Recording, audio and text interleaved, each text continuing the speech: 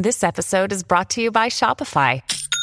Forget the frustration of picking commerce platforms when you switch your business to Shopify, the global commerce platform that supercharges your selling wherever you sell. With Shopify, you'll harness the same intuitive features, trusted apps, and powerful analytics used by the world's leading brands. Sign up today for your $1 per month trial period at shopify.com/tech, all lowercase. That's shopify.com/tech.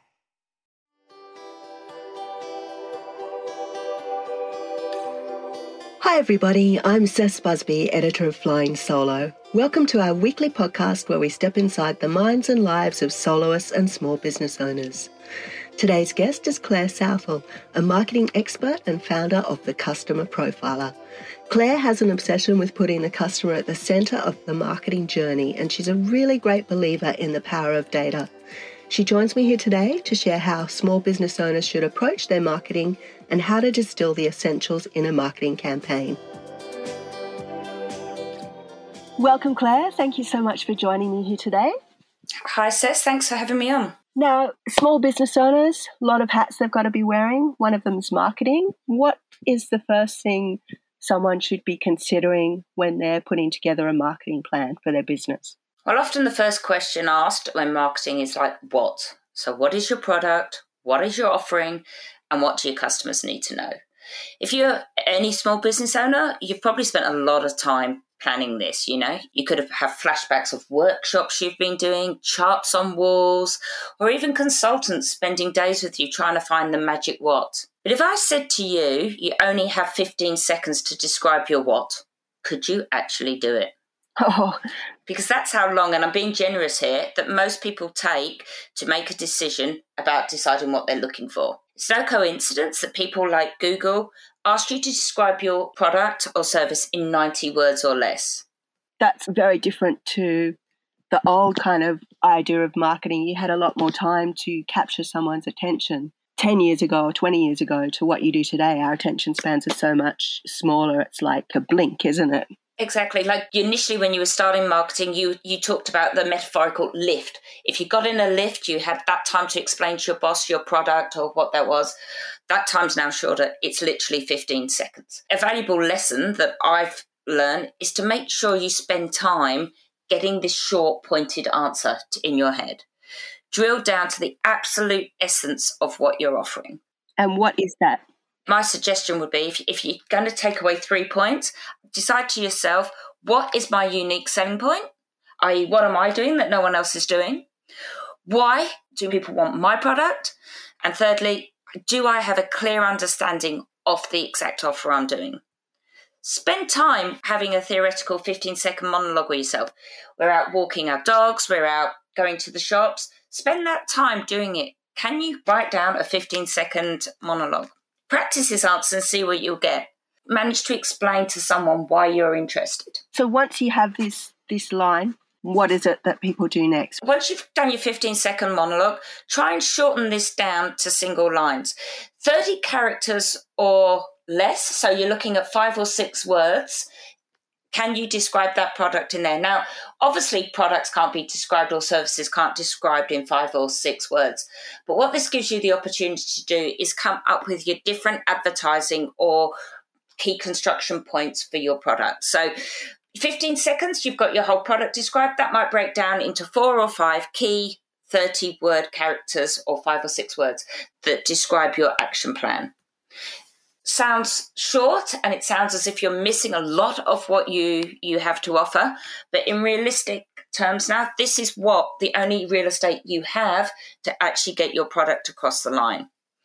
Whether you're comfortable thinking about this as in an online or a traditional advertising model, these principles are still solid in today's market. So it really is about honing that message and distilling it to as clear a point as possible. Exactly. Whether you are from a traditional marketing point or whether you're coming from an online only point, you've still got 3 key areas to talk about.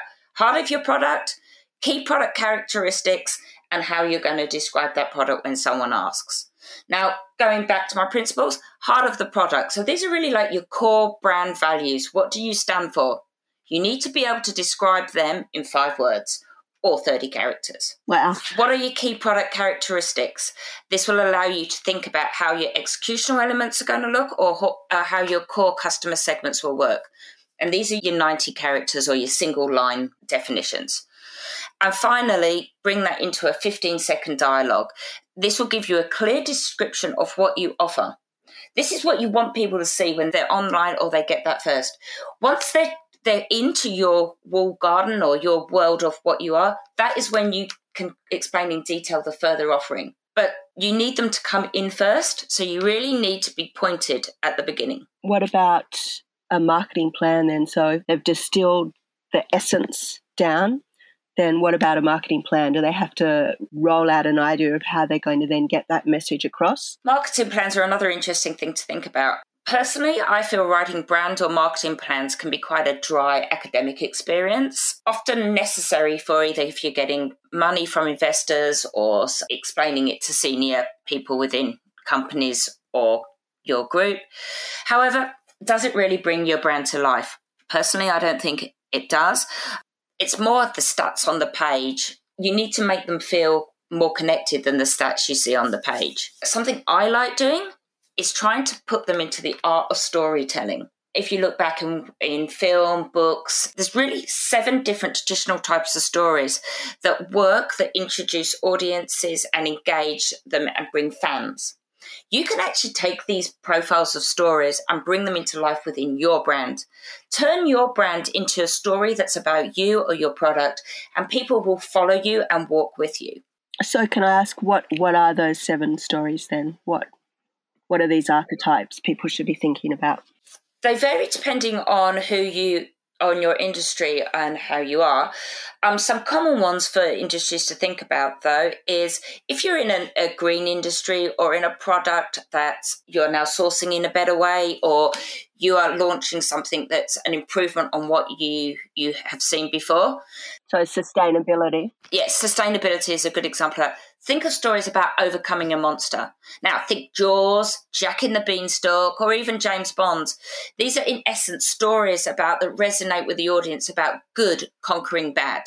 Use this into your belief of your product and your brand plan. Turn this into where you, as an industry, are moving away from an evil and creating a better product. If you're a small business, for example, and you're setting off and you're on your own, imagine a rags to riches story. Here I'm talking about things like Cinderella, Scarface, or personal favourite of mine being Pretty Woman. That rags to riches story where you've seen some modest downtrodden character rise through the ranks and achieve wealth. Picture yourself as those people when you're starting your business. See yourself as the untrodden hero coming up and conquering it. This starts putting fun, excitement, and creativity into how you are moving your brand plan from stats to a storyteller. Another common one to think about, if you're a consultant or a private practice and you're offering some specialty product, picture the quest story. So when I'm saying quest, I'm thinking of stories like the Odyssey, Star Wars, or Lord of the Ring. Each of these depicts some character on an epic journey. As a consultant, picture yourselves as these people. You can too be that epic journey, helping someone go and enhance their knowledge and really enter a new realm of understanding and helping them get through their trials and tribulations, what they're doing. Another one maybe to think about is service industry. So whether you're running a service industry, be that from hospitality or any other service industry really, imagine the common story of the voyage and return. What do I mean by this? I mean where people are going into a new world. So think of Alice in Wonderland, Wizard of Oz, Back to the Future. If you're a service industry, put yourself in that heart space. Be those people who are bringing people into a new world. Suddenly you've created, you're no longer just serving, you are bringing in a whole new realm that people can't enter to without you. These become your heart and your essence, which then become your story. Now, linking these to what I was talking about earlier, your 15-second dialogue, your 5 or 6 words, suddenly you are creating an exciting world that people just need to click on or read more about and want to be part of your story. This is how I believe you can actually be attracting audiences in and actually want to follow you. From any industry you're in, you have to remember it's not for you. You want to be the eyes and ears of your customer. So understand and live your customer's life, and they will follow you. Don't be afraid to ask people as well. That's probably something else that I've realised over time. My background is more quantitative analysis, so I've grown up believing in big data and believing in like numbers help you make decisions. But I've also become to understand that the belief in asking qualitative answers. Go and ask people what they think and embrace their answers, and remembering it's not what you think, it's what they think. Because at the end of the day, you need to understand through their eyes what they're looking at. These are things you can do every day that I believe will help change the dialogue from pushing out your marketing to actually pulling people in to your industry and product. That's actually great advice. And can we touch back a bit on, you mentioned that you come from a data background as well. Small businesses obviously have so much more access to data these days than what they ever have before. You know, data used to be just something that the big businesses had their hands on, but now if they're on social media, then they can get all their insights from their Facebook or their Instagram accounts, or if they've got cloud accounting services, and they can pull in data about their payment customer and where they SaaS go. Stuff where they get all of their information about how their customer is behaving. Is that something that businesses should be really focusing on with their marketing? Definitely, 100%. Whilst we were talking about the what are you and how you go and present yourself to an audience, the most important thing to remember is why people come to you. Now, to understand this, you actually have to look at the data you are getting. One of the benefits is it is all there at hand. Any of your online services, from all your social to any Google advertising, to even profiling what you have as a customer, you can understand the insights and why. Now, you don't have to be spending a lot of money finding them. Understand what are your key objectives you're looking at. So if you want to be measuring who your audience are, where they're coming from, average spend, frequency, familiarize yourself with that background data and ask about it. Ask and understand it and look at it. Use it to help you use your tools to switch and change your business. And again, ask people what they're doing and look at that. So it is really about making more data-informed decisions that will help your business grow? Yes, 100%. Don't go with your gut. Go with what you're seeing on there. And bear in mind, it's your customer, not you. So just because you like something, don't believe everyone's does. Opportunity for A/B testing now is so easy. Now, A/B testing sounds like a word that's very technical. It doesn't. What it means is I'm running two different things. Let me see how it works. You can turn it on and off. So instead of having to now invest and committing to something for months, you can literally run them for a day and go, this one's pulling in more people, or this one's getting these kind of people. Change your words up, your advertising lines, try different things and see what's resonating. Switch up your call to actions. Use stuff if you're doing stuff on social or on Google, have a look at your call to actions that are already there. Going back even a few years, it was only seen that big marketing companies were able to use this now. The other thing to think about as a small business is use your targeting options. So if you're a small business operating, I don't know, in an area, you might not want to be advertising to people on other states, or you might not want to be advertising to people in another country. Use the data and the targeting options there to narrow your audience. So think local. Think local. You now have the ability to do that. You can go within a 5-mile, 10-mile radius. You can pick certain groups. You can also even pick, I only want people who do like X, Y, and Z and don't like A, B, and C. Narrow your audience down. Imagine you have a bag of coins and pick who you want to give them through. Don't go scattering them around. Target who you want. That's where you're going to get your value for your money. You don't need to anymore be spending lots of money on advertising big spends. You can actually do a small amount targeting a local group. These are all things that can actually help you find your right audience, and you're not wasting money. Don't go for that scatter approach. Go for the hand cherry picking. I want to pick those up. Use that along with your call to actions and your how you're displaying them in your advertising, and see what works. Also look at time. Time's a really interesting one. You've got on social and Google, you can see when people are going online and looking. No point having them running all night if no one's there. Or likewise, if you're advertising to people who spend time at home as a social thing, you might not want it in the middle of the day because people are working. So think targeted will help you actually reduce your costs. Can I ask another thing? Last year, obviously, there was that big thing where Facebook was going through some things with the government, and they threatened to pull out of Australia, and they actually dumped a whole pile of people's pages, or basically blocked any content from running, and it had a massive impact on businesses. I think a lesson that probably came out of that was that people shouldn't really be putting all their eggs in one basket. So what, in terms of marketing, should people be thinking about diversifying, not just going, I'm going to put on my money and time into social? Where should they be thinking about putting their marketing spend?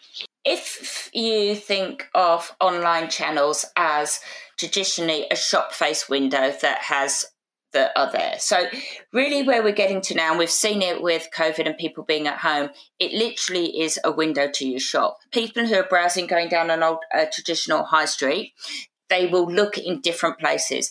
So even from a social point, don't put your eggs in one basket. Facebook, Instagram, Pinterest, LinkedIn, even TikTok now and others all have a different shop window and a different purpose to look at it. So Facebook is by far the wider stream, but the others have a very particular interest as well, and people look there if they're looking for certain things. So obviously, if you're a more visual-based product, so photography or stuff like, you'd be on Insta. Or if you're more crafty, it could be a Pinterest. And so there's your first point. Think about where you are. Also think about as well how to actually channel it through online searches. So thinking about your searches and what people are looking for. People go, and you'll put in, I want, blah, blah, blah, blah, blah. How can you get your search coming up quickly? Now, there are different searches from text to having it as advertising. Think about that as where you got. And this is what I was talking about earlier. If you can target your audience quite narrowly, you're not looking at having to put hundreds of dollars everywhere.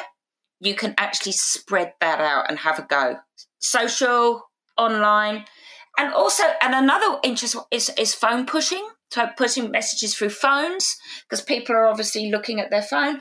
All of these are now ways to think about it. And I think unless you are very much a Gen Y or someone who's younger, it's quite a shift in your head to think about it as a shop window rather than a piece of technology.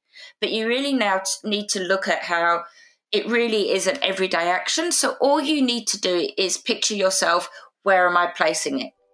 Picture it as a visual display of how you're putting your stuff up, if that's any help. Yes, cool. Thank you so much, Claire. I think I've taken more than enough of your time this morning. Thank you for all the great advice. Thank you very much for having me in. It was lovely. All right. Thank you. Thank you. Bye.